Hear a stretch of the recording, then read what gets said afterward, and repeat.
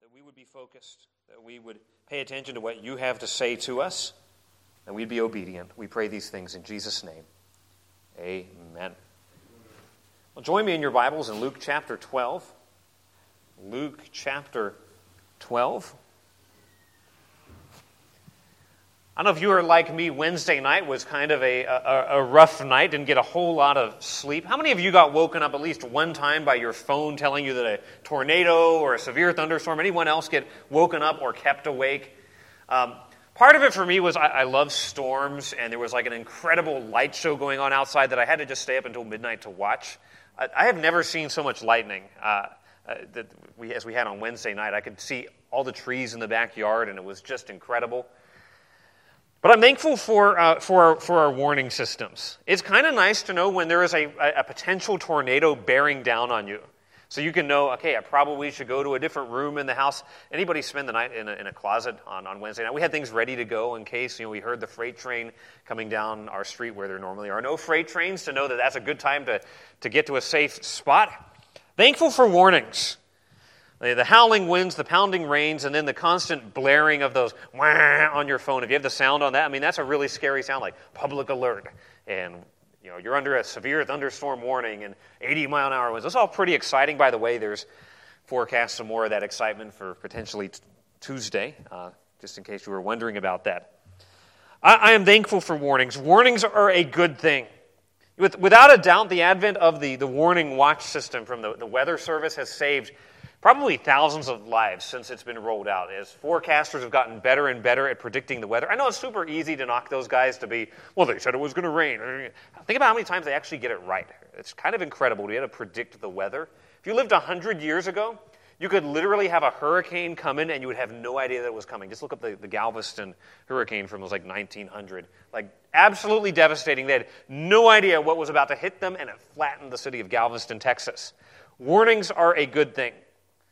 But we can also think of some kind of silly warnings that you can read labels. Go home sometime and just look at all the labels around your house, all of the warnings. You go to McDonald's and there's just the infamous warning about the contents of the cup may be hot, and you're like, it's hot coffee, right? There's a lawsuit behind every warning label. But generally speaking, warnings are a good thing. They alert us to danger. They alert us to things that we need to be aware of. As we come into Luke chapter 12, this entire chapter is taken up with a series of warnings. A series of warnings. In fact, Jesus is going to warn in this chapter against 7 deadly spiritual dangers. Now, we're not going to look at all 7 of those dangers this morning. There are a lot of verses in Luke chapter 12. There are 59 verses, and I don't think you guys want to be here that long for me to walk through all of them this morning.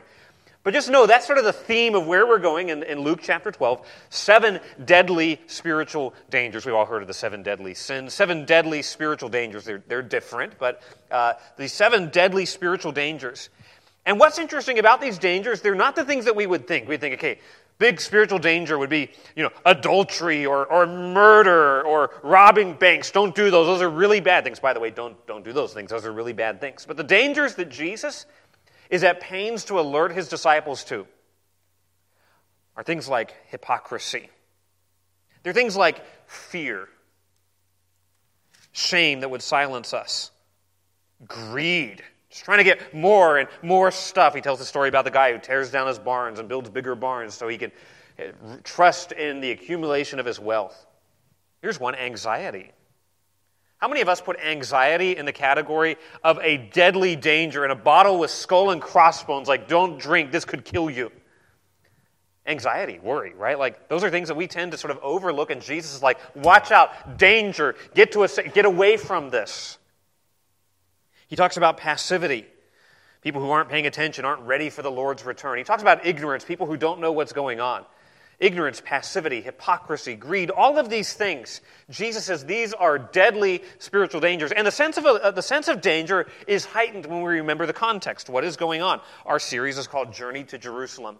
Jesus is in the final months of his earthly ministry. We are moving towards the cross. If you remember back in Luke 9, we begin the journey in verse 51.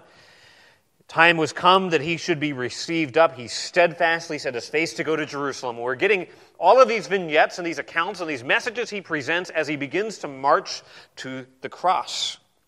And as he begins this journey to the cross, the hostility between Jesus and the religious establishment continues to escalate.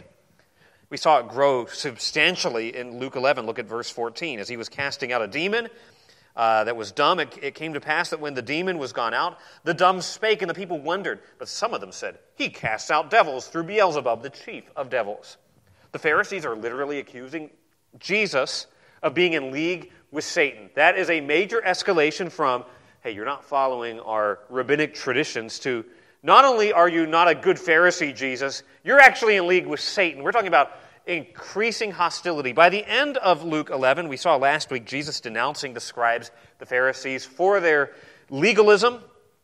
Verse 53, Jesus goes out, and the scribes and Pharisees began to urge him vehemently. They began to oppose Jesus with incredible hostility.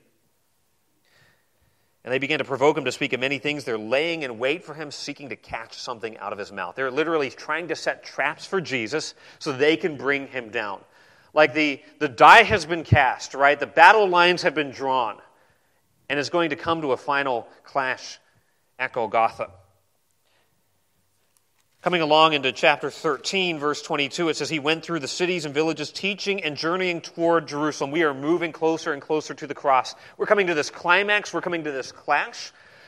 And in the midst of all of this hostility and all of this danger, you would think Jesus would be like, guys, disciples, we need to really be careful and not tell the Pharisees where we're going to be. We need to just take precautions. Everybody turn your cell phone off so they can't track us. You think that he would be going down that route. Let's think about our safety. And indeed, he is concerned about their safety, but not their physical safety, more than anything, their spiritual safety. So we begin in Luke chapter 12, verse 1. And in the meantime, when there were gathered together an innumerable multitude of people, like thousands and thousands of people, myriads of people, insomuch that they trod upon one another, he began to say to his disciples, first of all, beware, danger, look out. The warning is going off on the phone. Get to a safe place. Of the leaven of the Pharisees, which is hypocrisy. Notice he doesn't say, watch out for the plots of the Pharisees or the schemes. They're going to try and bring us down. Let's just stay away from the... Watch out for their hypocrisy. For there's nothing covered that shall not be revealed, neither hid that shall not be made known. Therefore, whatsoever ye have spoken in darkness shall be heard in the light, and that which ye have spoken in the ear in closets shall be proclaimed upon the housetops. And I say unto you, my friends, be not afraid of them that will kill the body, and after that have no more that they can do. Think the Pharisees, they want to kill Jesus. They're going to want to kill his disciples. He says, don't be afraid of those guys. But I will forewarn you whom ye shall fear. Fear him, which after he hath killed, hath power to cast into hell. Yea, I say unto you, fear him. Are not 5 sparrows sold for 2 farthings, and not one of them is forgotten before God? But even the very hairs of your head are all numbered. Fear not, therefore, ye are of more value than many sparrows. Also I say unto you, whosoever shall confess me before men, him shall the Son of Man also confess before the angels of God. But he that denieth me, repudiates me, shall be denied before the angels of God. And whosoever shall speak a word against the Son of Man, it shall be forgiven him. But unto him that blasphemeth against the Holy Ghost, it shall not be forgiven. And when they bring you unto the synagogues and unto the magistrates and powers, take ye no thought how or what things ye shall say, or what ye shall answer, and what ye shall say. For the Holy Ghost shall teach you in that same hour what ye ought to say. This escalating danger, Jesus is warning to the apostles, the disciples, is not, hey, back off, let's be a little more careful, but it is, I want you to be a bold and fearless witness for me. And I think the message is the same to you and me today. We are called to be fearless witnesses for Christ. But there's 3 dangers that would get in the way of doing that. One of them is hypocrisy. One of them is fear. Another one is shame. These deadly dangers, these are the first 3 of the 7 that will be addressed in this chapter.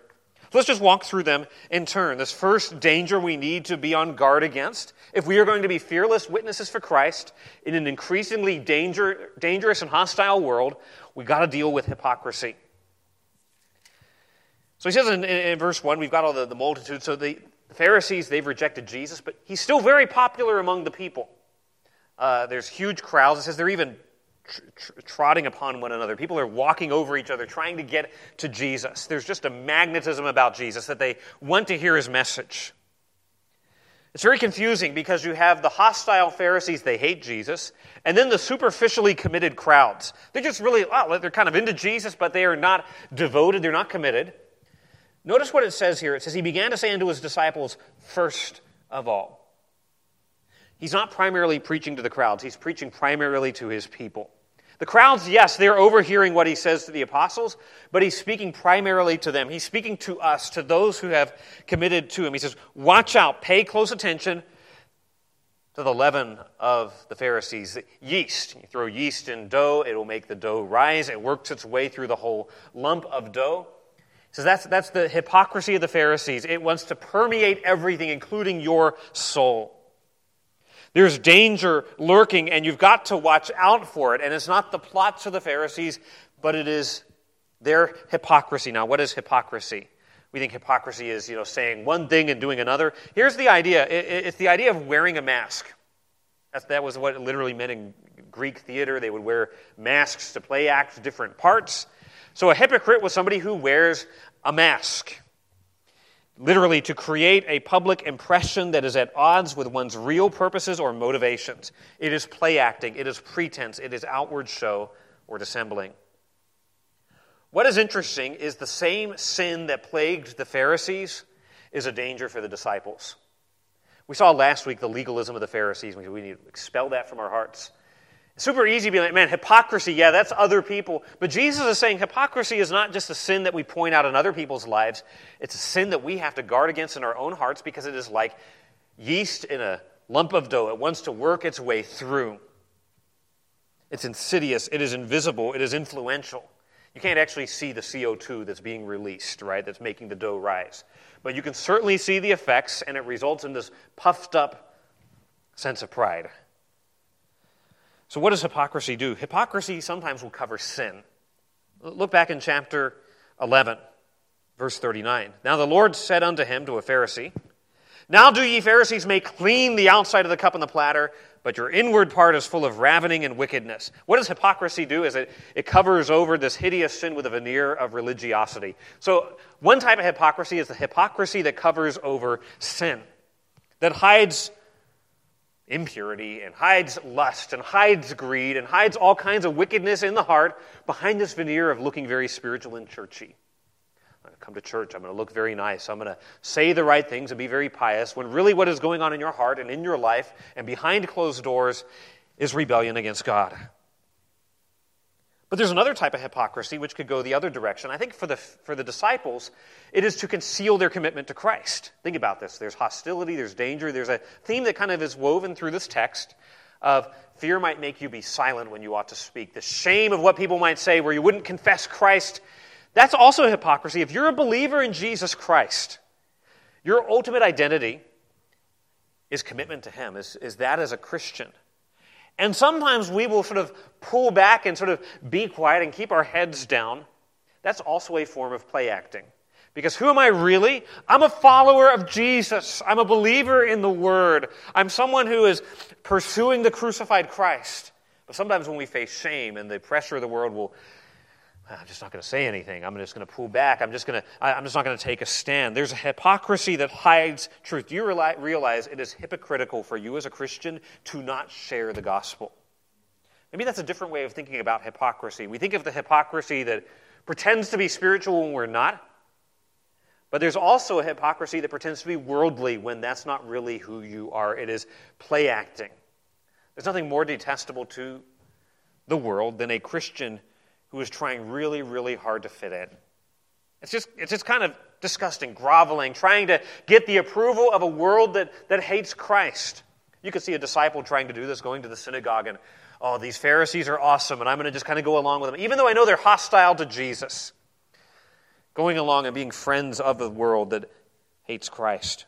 You ever find yourself trying to cloak your Christianity under a veneer of just sort of cultural relevance, of trying to go along with everybody else at work and laugh at the jokes that they have and be like, oh yeah, I like that movie as well, when you know deep down in your heart, you know full well that that's contrary to God's Word. That is a form of hypocrisy.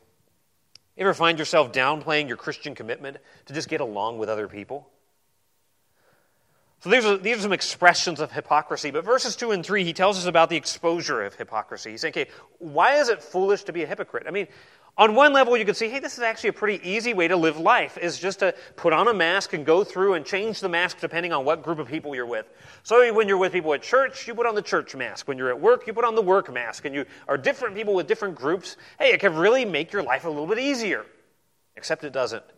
Verse 2, 4, here's the reason. Here's the reason for the warning.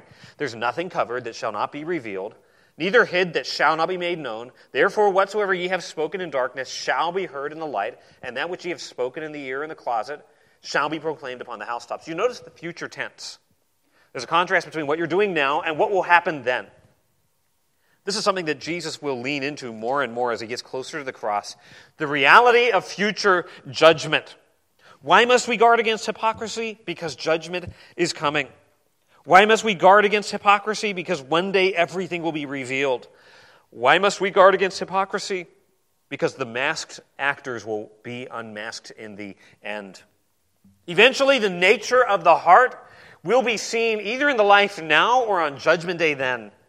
The contents of the cup that's filled with filth will one day be exposed.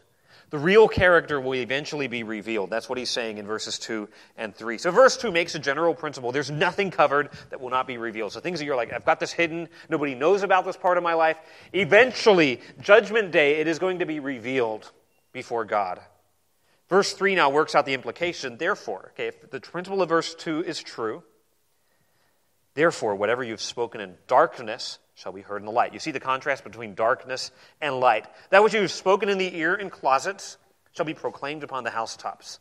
So you think about, like, you go to the closet is the idea of the inner room, the place where all the precious possessions were stored in a house in ancient Israel.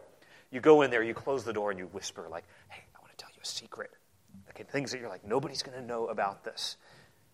And on a human level, that would guarantee confidentiality most of the time. He says those things will one day be proclaimed from the housetops. Now, ancient houses were flat, so if you really wanted to get a message out to the neighborhood, you'd go up onto your roof, and you would shout it from the housetops. It would be kind of like a pulpit or a platform where everything would be made known. So the idea here is, hey, the text messages that you sent in private, they'll be talked about on the national news. We've seen that kind of thing happen. Emails that are sent that people are just being very candid. Boom, here they are, leaked, and the whole world is now reading other people's emails. That kind of thing happening on an infinite scale on Judgment Day. Every secret deed, every secret word, every motivation of the heart, every hypocrisy will be completely, totally revealed before the world. That ought to be sobering truth to us. And by the way, Jesus is not saying anything different than the Bible has said elsewhere. Back up with me to the book of Ecclesiastes. Back in the Old Testament, Psalms, Proverbs, Ecclesiastes. Basically go to the middle of your Bible and just go right a little ways. Ecclesiastes, written by King Solomon, and he talks about all of his efforts through life to try to find fulfillment, and he says everything is vanity. And he goes through all of these ways that people try to find meaning and purpose and fulfillment, and in the end, the final estimation is they can't provide that. So Ecclesiastes chapter 12, verse 13. He says this, let us hear the conclusion of the whole matter. He surveyed all of life, gone on this philosophical journey. Fear God and keep His commandments, for this is the whole duty of man.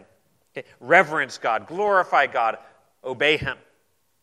For, here's the reason, God will bring every work into judgment with every secret thing, whether it be good or whether it be evil. Sobering, every secret thing. The same thought appears in the book of Romans. So you think, well, this is kind of Old Testament judgment. Like, I don't really like this kind of stuff. We have a nice, friendly God in the New Testament who won't do such things. No, the book of Romans chapter 2. Romans chapter 2, verse 16. Paul says God's going to judge one day, in the day when God shall judge the secrets of men by Jesus Christ according to my gospel. So Paul affirms this reality. Jesus affirms this reality. We can go to the book of Revelation, 20 verse 12, that the books will be opened and every work will be judged. And even Christians will stand before the judgment seat of Christ and give an account for what we do. Oh, beloved, that we would live in light of this reality. If we're going to drive out hypocrisy, if we're going to take this warning seriously, we need to realize that one day we will be standing before God. We will give an account for everything. Oh, that we would be genuine, real people. See, God already knows our hearts. Oh, that we would live humbly before God and sincerely before the world. Oh, that there would be no difference between who we are before God and who we are before the world. That we would realize we cannot fool God in the end. Where we would realize that while we may hide sin from other people, we cannot hide it from God. Would to God that we would fear Him so fully that we would confess sin now so it will not be exposed then. Those are your options. Either I confess sin fully and openly now, or it will be brought to light on Judgment Day. Which would you rather? Which would you rather? Would you rather confess sin now and maybe a few people will be like, oh wow, that was really going on in your life? Or would you rather face the wrath of Almighty God on Judgment Day? It's a sobering choice. So that's the first danger, the danger of hypocrisy. It's like yeast, it works through everything. Is there hypocrisy in your life? Examine your heart. Are there places where you are duplicitous? Are there places where you are play acting? Are there places where you behave as a Christian here, but you behave as if you weren't a Christian over here? Are you a different person when the doors are closed and when you have secrecy or anonymity, which there really is no such thing? As we find out, anything that you do online or any text message you send, the internet never forgets. Are you one person in private and a different person in public? Are you a different person in church and a different person at work? Hypocrisy is a real danger, a deadly spiritual danger, one that will keep us from being effective witnesses for Christ. Second danger is the danger of fear. Now, on one level, fear is a natural God-given emotion that protects us. If we never had fear, we would do stupid stuff, right? Like, you can see the videos on, America's Funniest Video where people are like, hey, watch this, and there's a little bit of intoxication involved, and people's sense of fear is sort of depressed, and they do things that they normally wouldn't do, and they get hurt. Like, fear's a good thing, right? You're going for a walk, and you hear a really loud bark from a dog. You immediately kind of like, hey, what's going on? Then you realize it's a dog behind the fence. This happens to me every day when I go on my walk. The same dog scares me at the same place on my walk. That's a natural God-given sort of self-preservation mechanism so we don't get mauled by dogs or hit by buses and that kind of thing. But fear can also be a dangerous emotion when it begins to govern and grip our hearts, when we begin to fear man rather than we fear God. Look back with me in Luke 12, verse 4. And I say unto you, my friends, that phrase, and I say to you, will serve as a transition, give us kind of the bones of this paragraph. We get it again in verse 8 when he transitions thoughts. And I say unto you, my friends, be not afraid of them that kill the body, and after that have no more that they can do.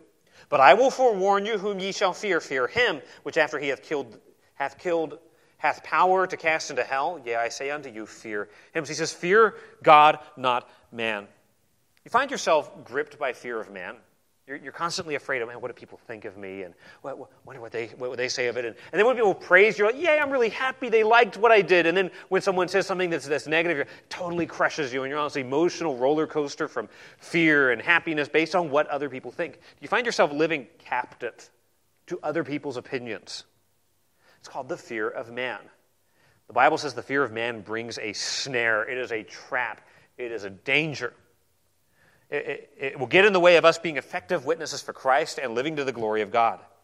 How do we deal with the fear of man?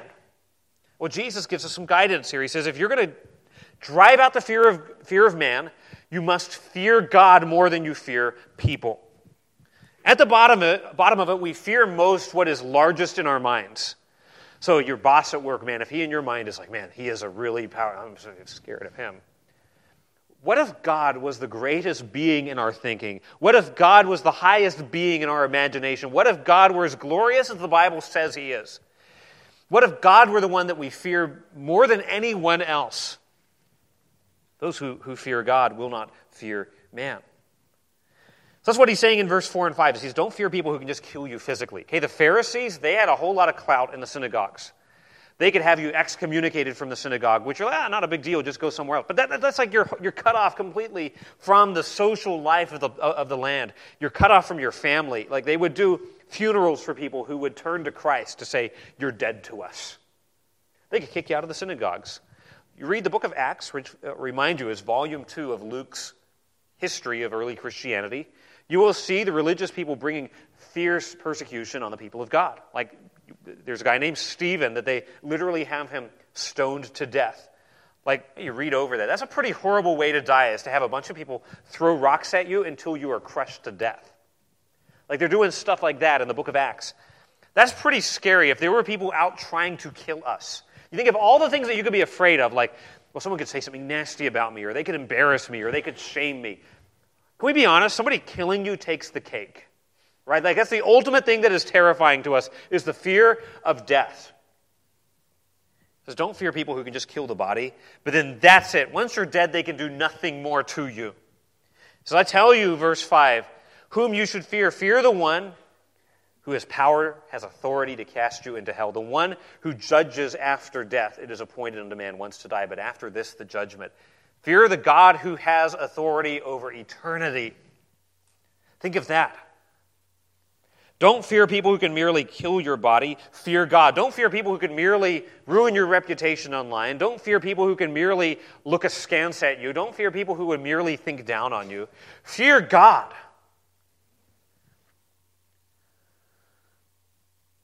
Your jurisdiction ends with death. Our enemies are powerless to inflict eternal harm. What is life compared to eternity? What is physical death compared to heaven or hell? What is this brief moment of life compared to endless ages with Christ? You see, selling out Christ to extend life is foolish. You realize this, right? You might be like, hey, I'm going to deny Christ to make my life last longer, but you will still die. It's a sobering thought to realize we are all going to die one way or another. To crassly preserve my life in just a cowardly kind of way is, in the final estimation, simply delaying the inevitable. You ever do that where you just kind of push something off? But you're going to have to do it anyway, regardless. I could go to the doctor, like, oh, push it. Eventually, you're going to have to do it. It's going to occur. Death is that way. So this is why fear death. God is the one who has authority over both physical death and eternal judgment. You notice that in verse 5. Fear him, which after he hath killed, hath power to cast into hell. Ultimately, it's not the Pharisees who are doing the killing. God is ultimately the one who has power over life and death. The Lord who gives and the Lord who takes away. Put yourself in his hands. Now, when we're talking about fearing, what does it mean to fear God? We see this idea over and over again through the Bible. Book of Proverbs. The fear of the Lord is the beginning of what? Knowledge. It's also the fear of the Lord is the beginning of wisdom, we see later on in Proverbs. This idea of fearing God. And what that fear will look like, it will depend on what your relationship is to God. All right, if you don't have a right relationship with him through Christ, that kind of fear will be the kind of terror of eternal judgment, of eternal wrath. It's a spectrum. On the other end of the spectrum, for those who know and love God, those who have a relationship with him through Christ, that fear will look like humble worship and awe. It's reverence. Never do we have this attitude where God's just my buddy and like, hey, he doesn't matter to me. Fearing God means God has great weight in our lives. Fearing God means he is real, and we are recognizing the reality that one day we will stand before him. But there is a right way and a wrong way to fear God. Those who don't know Christ, and maybe you're here today and you are not a Christian. You don't know Jesus as your Savior. You have never repented. You don't have assurance that you belong to Christ.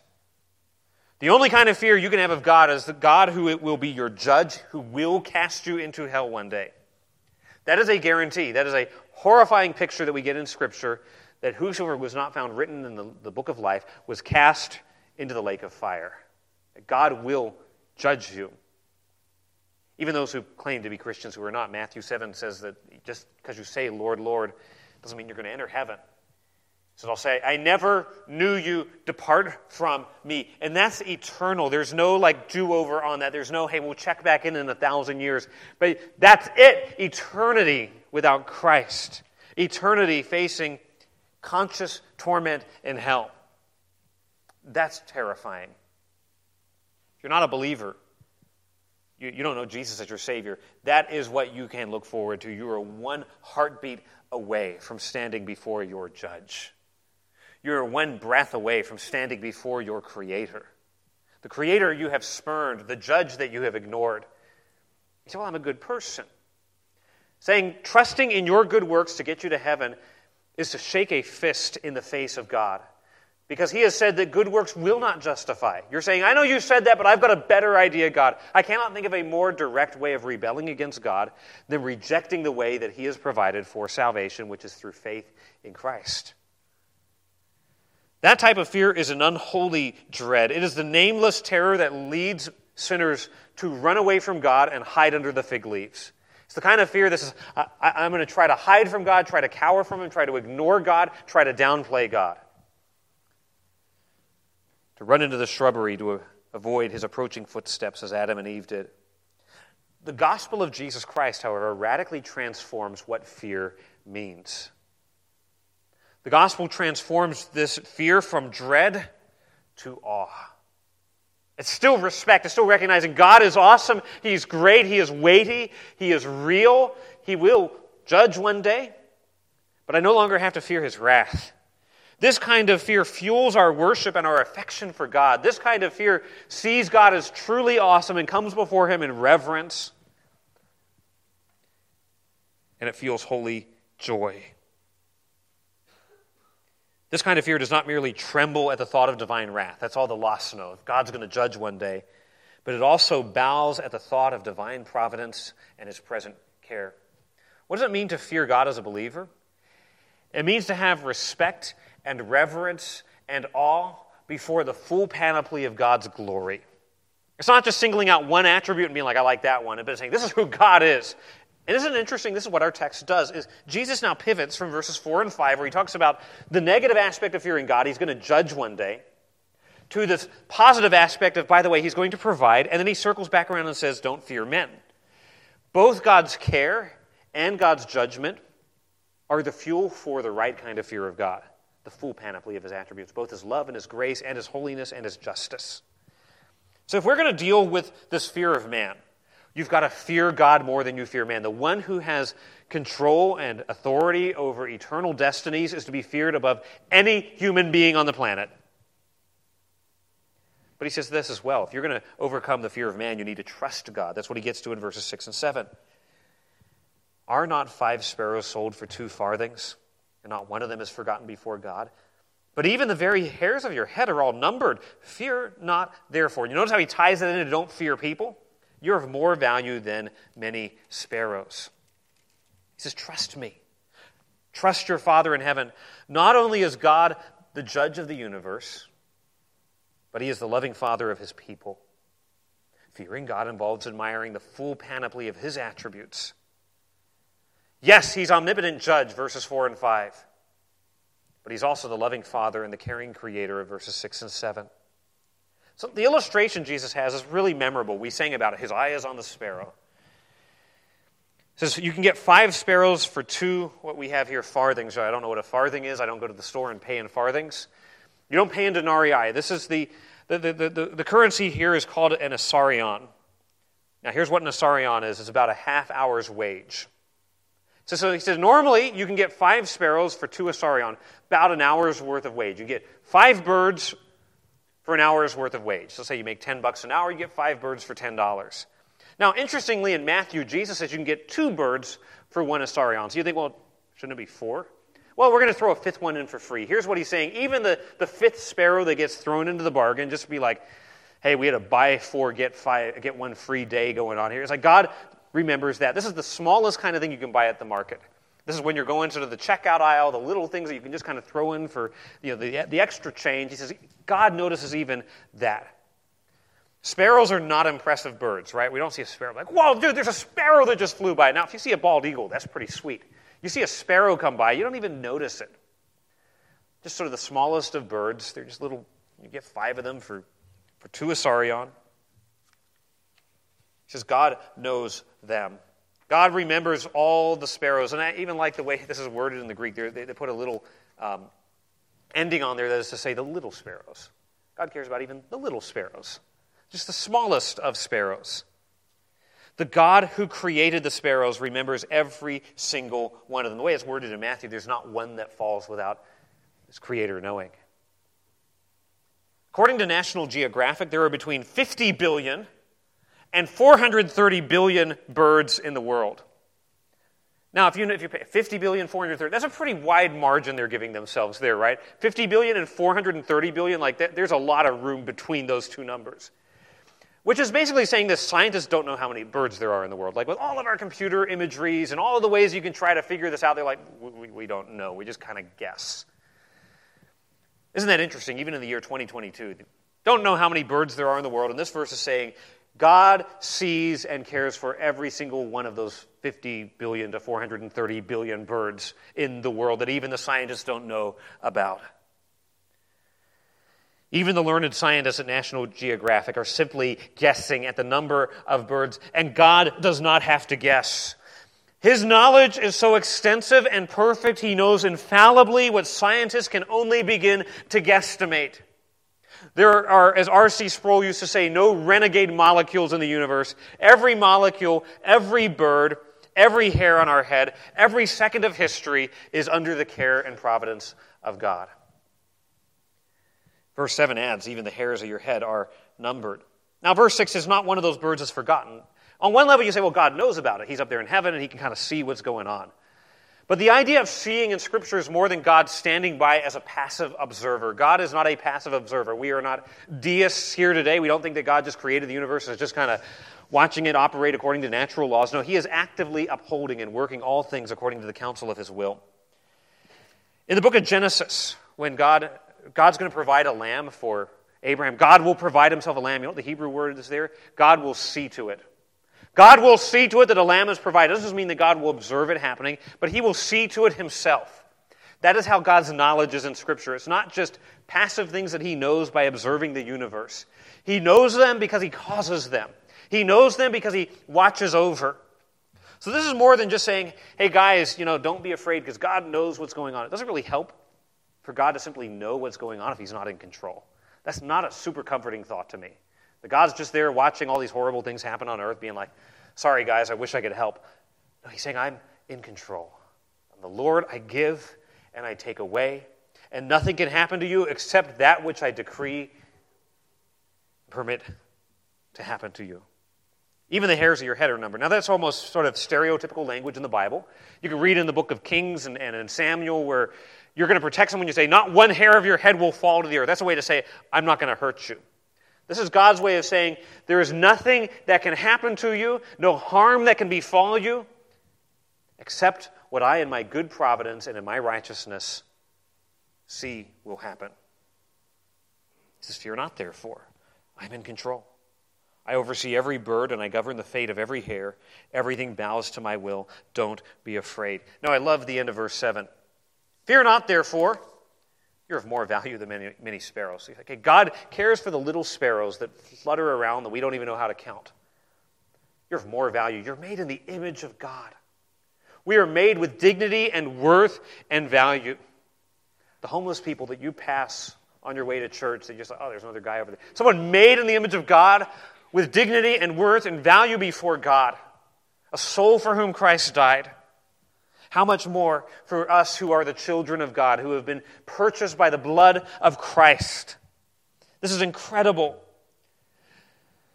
God's providence controls all things. He cares for and values his children immensely. And the value he places on us cannot be fathomed. If he cares for birds that will fall and be no more, how much more will he care for those who are made in his image and remade in the image of his Son? In the argument of Romans 8, if God spared not his own Son, but delivered him up for us all, how shall he not also with him freely give us all things? See, how much does God value you and me? He values us so much, he gave us the thing of greatest value, his own Son. If he gave up Jesus for us and allowed his Son to be tortured to death on the cross for our eternal salvation, why would we think that he would forget us in the midst of persecution and hardship? If we get a hold of these two thoughts, fear God more than we fear man. Trust God. These two thoughts are like armies to drive out the invaders of fear. These are weapons that God puts in our hand to go to war against fear. Are you fearful this morning? Man, I'm watching the news and everything going on and over. I'm just so scared and biting the fingernails and just consumed with fear. Go to war against fear. Fear God more than you fear man. Trust God, the God who controls all things. But we come to a final danger that we must go to war against if we are to be fearless witnesses for Christ, and that is shame. Verse 8. I say unto you, whosoever shall confess me before men, him shall the Son of Man also confess before the angels of God. But he that denieth me before men shall be denied before the angels of God. Notice that preposition before that gets repeated 4 times. We're talking about what happens publicly. Fear, what we dealt with in verses 4 to 7 deals with fear. It's sort of an internal attitude. Shame sort of is similar to fear, but it has its orientation public perception, right? Like we could be shame and all these things. Like what do people think? While fear tends to be inwardly focused, shame is outwardly imposed. Fear trembles at what might happen to me. Shame trembles at what others might think of me. So they're very similar ideas. But if there's one thing that keeps us from being a faithful witness to Christ, it is shame. And if I confess Jesus before men, if I take full ownership of my relationship with Jesus and testify of who Jesus is before other people, then they'll think I'm weird. They'll think I'm a wacko. They'll think that I'm a crazy Christian. They'll have all these thoughts. They might even... That's shame. So how do we deal with shame? How do we have boldness in our witness before Christ? Very similar to what we have seen throughout this paragraph. Seize hold of the promises of God. I drive out hypocrisy by believing that God will one day judge. That's a promise. That's a guarantee. How do I drive out fear? By believing that God is greater than man and seizing hold of his promise that he will care and watch over me. How do I drive out shame? I drive out shame with the promises of future reward and future glory. Verses 8 and 9 are 2 sides of one coin. We got contrasting words. We got the word confess, and we got the word deny. They're almost like antonyms. Now, confess, we think, I got to go confess my sins, and here's what I did. The idea of confess is maybe even the idea of profess. I'm going to publicly identify with Jesus Christ. We often draw back in shame from confessing Christ. Shame will silence us. It will muzzle us when we ought to speak. The idea of confessing is to express openly one's allegiance to a proposition or a person. To say, I'm with Jesus. I pledge allegiance to Jesus. I am with him, and I'm not ashamed to identify with him. Now, let's be honest. That's a pretty easy thing to do on a superficial level in our culture. You put a fish on the back of your car, nobody's going to be like, let me try and rear-end you and run you off the road. Like that's not the culture we live in. In fact, it's campaign season. A number of people will be running for office, and they'll be at pains to tell the city of Mobile, I'm a conservative Christian. Because there's currency, there's value in that sort of politically to be identified as a Christian. It was not so in the first century. Who was Jesus? He was a crucified criminal. For the Romans, crucifixion was like the most humiliating and embarrassing way to be executed. Only slaves, traitors, and the worst of criminals could be crucified. So when the Romans put down the rebellion of Spartacus, I'm Spartacus. No, when they put down that rebellion from the slave Spartacus, they lined the road on either side with crosses and crucified thousands of these slaves as a warning to anyone else in the Roman Empire, you better not defy us. Crucifixion was a way where you would basically be tortured to death over hours and over days and be pinned out there naked before the world to mock and to shame as you basically suffocated to death. It was absolutely horrible. It was absolutely humiliating. The cross was not an image of artistic work where you're like, I've got a cross around my neck. No, it was the most shameful thing to be done. There's an image that's been discovered, scrawled on a wall in Rome, or in some kind of record, where it says, so-and-so, Alexander worships his God, and it's got this Christian bowing before a cross with someone on the cross with a donkey head. That's how the world viewed Christians. Worshiping a crucified Messiah was ludicrous. It was obscene. It was absurd. It was offensive. So to say, I'm with Christ, like really, you're with that crucified wannabe Messiah. Absolute shame. That's why Paul says in 1 Corinthians 1, the message of the cross is to those who are perishing foolishness. It's stupidity. It is insanity. To identify with Jesus was shameful. So to confess Christ was costly. Jesus said, if you do that, you go out there on that limb. You go out there and subject yourself to public humiliation and ridicule by saying, I'm a Christian, even putting your life at risk. says, one day I will confess you before the angels of God. You will be publicly identified and welcomed into my presence. You confess me now, you'll be confessed then. Now, confessing Christ is not an optional extra for the super spiritual. This is not a, hey, if you want to get to a higher echelon of Christianity, you do this. No, to be saved, you must confess Christ. Romans 10, verses 9 and 10 talks about this. If you will confess with your mouth that Jesus is Lord and believe in your heart that God has raised him from the dead, thou shalt be saved. Which means if you don't do those things, you will be lost. So we confess Jesus is Lord. Christos Kurios, he is the Lord, rather than Caesar being Lord. So you'll be saved. This confession is more than just words that you recite. Okay, confession is more than just being like, well, I recited the creed, I'm saved, or I prayed the sinner's prayer, I'm saved. This is to commit your entire heart and life to Jesus Christ. You believe in your heart that God raised him from the dead. Staking your eternity on Jesus, he says, you'll be confessed before the angels of God. You'll be welcomed into heaven's glory one day. What a promise. Now, the opposite is true. The one who repudiates me before men, one who denies me before men, the one who disowns me before men, will be denied, disowned, repudiated before the angels of God. Depart from me, ye that work iniquity. Now, we're not talking about a momentary lapse. We think about Peter. He denied Christ, but it was a temporary lapse. When he realized what he'd done, he went out, he wept bitterly. He was restored by Jesus. We all have those Peter moments where we're like, man, I really blew it. We're talking about a lifetime of denying, of repudiating Jesus, being like, nope, I know he's Messiah, but I don't want to sign up to be with him because that's going to cost me too much. It says those individuals will be denied before the angels of God. So the question is, do we confess Christ or do we repudiate him? If you're not a Christian here today, those are the only two options. There is no room for mushy neutrality in the middle. Either you confess him and you own him and you embrace him for who he is and his truth and his message, or you reject him. Now, people today want to pick and choose. I like the grace and mercy of Jesus, but man, the sexual ethic of the Christian religion, of the Bible, is just a little too much to swallow. More and more in our culture, getting to a place, if you believe that there is male and female, and that these genders are not assigned by human beings, but are determined by God. If you believe that marriage is between a man and a woman, we're getting to a place in our culture where you might as well be sort of a white supremacist if you believe those things. The culture is just seeing that as hateful. We're getting to a place where we're agreeing with what the Bible says will be costly and will bring shame. Will we confess Christ? Will we sign up to be with him, or will we repudiate him? Now, verse 10. Whosoever shall speak a word against the Son of Man, it shall be forgiven him.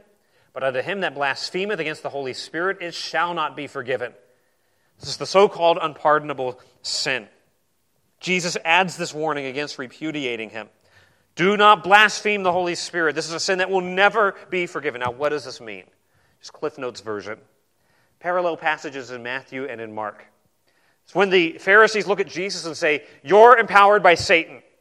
Now, that's not just a misunderstanding. They're making a deliberate determination to completely and utterly reject Jesus.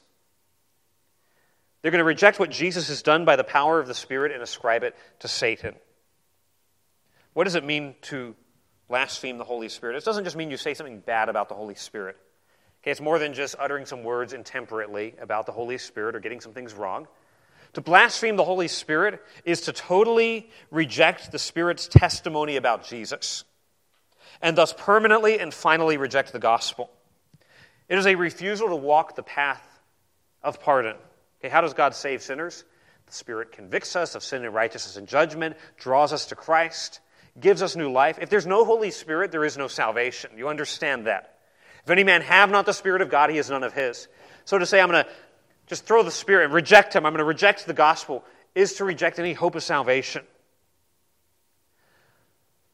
God in his kindness and his mercy gives us opportunity after opportunity to repent. If you're not a believer in Jesus today, I beg you, turn to Christ today. Don't reject, don't blaspheme the Spirit by rejecting his testimony of Jesus. By the way, if you're wondering, have I committed the unpardonable sin? You probably haven't. Because that means there's still a sensitivity to the Spirit of God. There's still a concern for the things of God. Those who have committed this sin do not care that they have committed this sin. The Pharisees, those who just want nothing to do with God and go to their graves defying God. There's no forgiveness for that final rejection. Verses 11 and 12. And when they bring you into the synagogues, into the magistrates and the powers, take no thought how or what things ye shall answer or what ye shall say, for the Holy Spirit, Holy Ghost, shall teach you in that same hour what ye ought to say. Notice how the Holy Spirit is mentioned in verses 10 to 12. You can blaspheme the Spirit, you can rely upon the Spirit. So how do we drive out shame? We drive out shame by keeping an eye on the future rewards of, I confess Jesus now, it's worth it in the end. I repudiate Jesus now, eternal damnation. It's worth it to confess Christ. But we also drive out shame with the promise of the Spirit's help now, right? So one has an eye on the future, eternal glory, that will keep me faithful in the present, but also this promise that in extraordinary times of testing, when you get dragged in the synagogues and before the kings and authorities, this gets worked out in the book of Acts.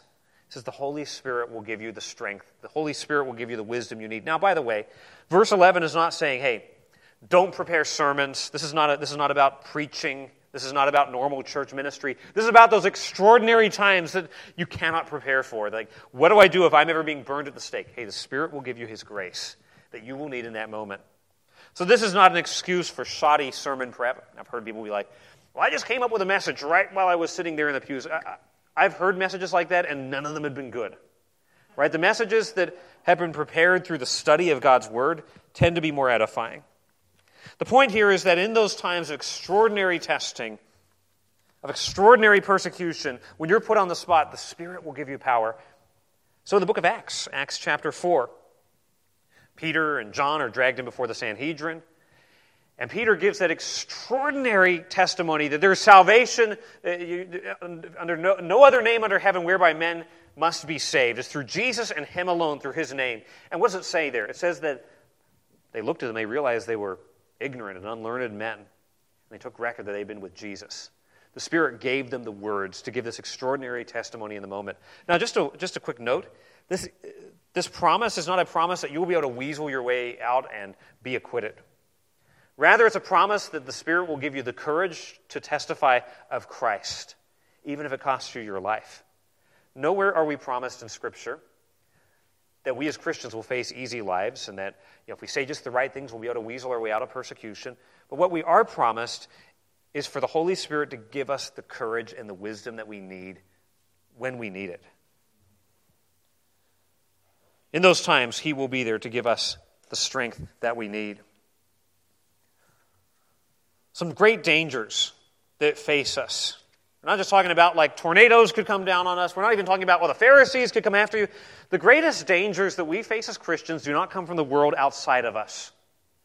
I think a lot of people get so caught about what's going on out there and being afraid about what's going on out there and what's Disney doing and what's happening in Russia and Ukraine and the Equality Act. Oh, yeah, we need to be aware of things like that. But the greatest danger, not the attacks of the world. That's a given. The world's always going to be hostile to Christ. The greatest danger we need to be concerned about is what's going on within us. Is there hypocrisy that makes me be fake when I ought to be real? Is there hypocrisy that's covering over debilitating sin with a veneer of religious exterior piety?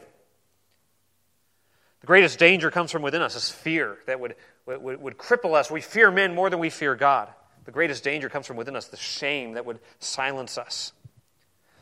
Serious warnings. The question is, will you heed them? Warnings are only good if they are heeded. Warnings are only good if they are listened to and followed. So will you follow these warnings? Father, help us to trust you. That we not be crippled by hypocrisy and fear and shame.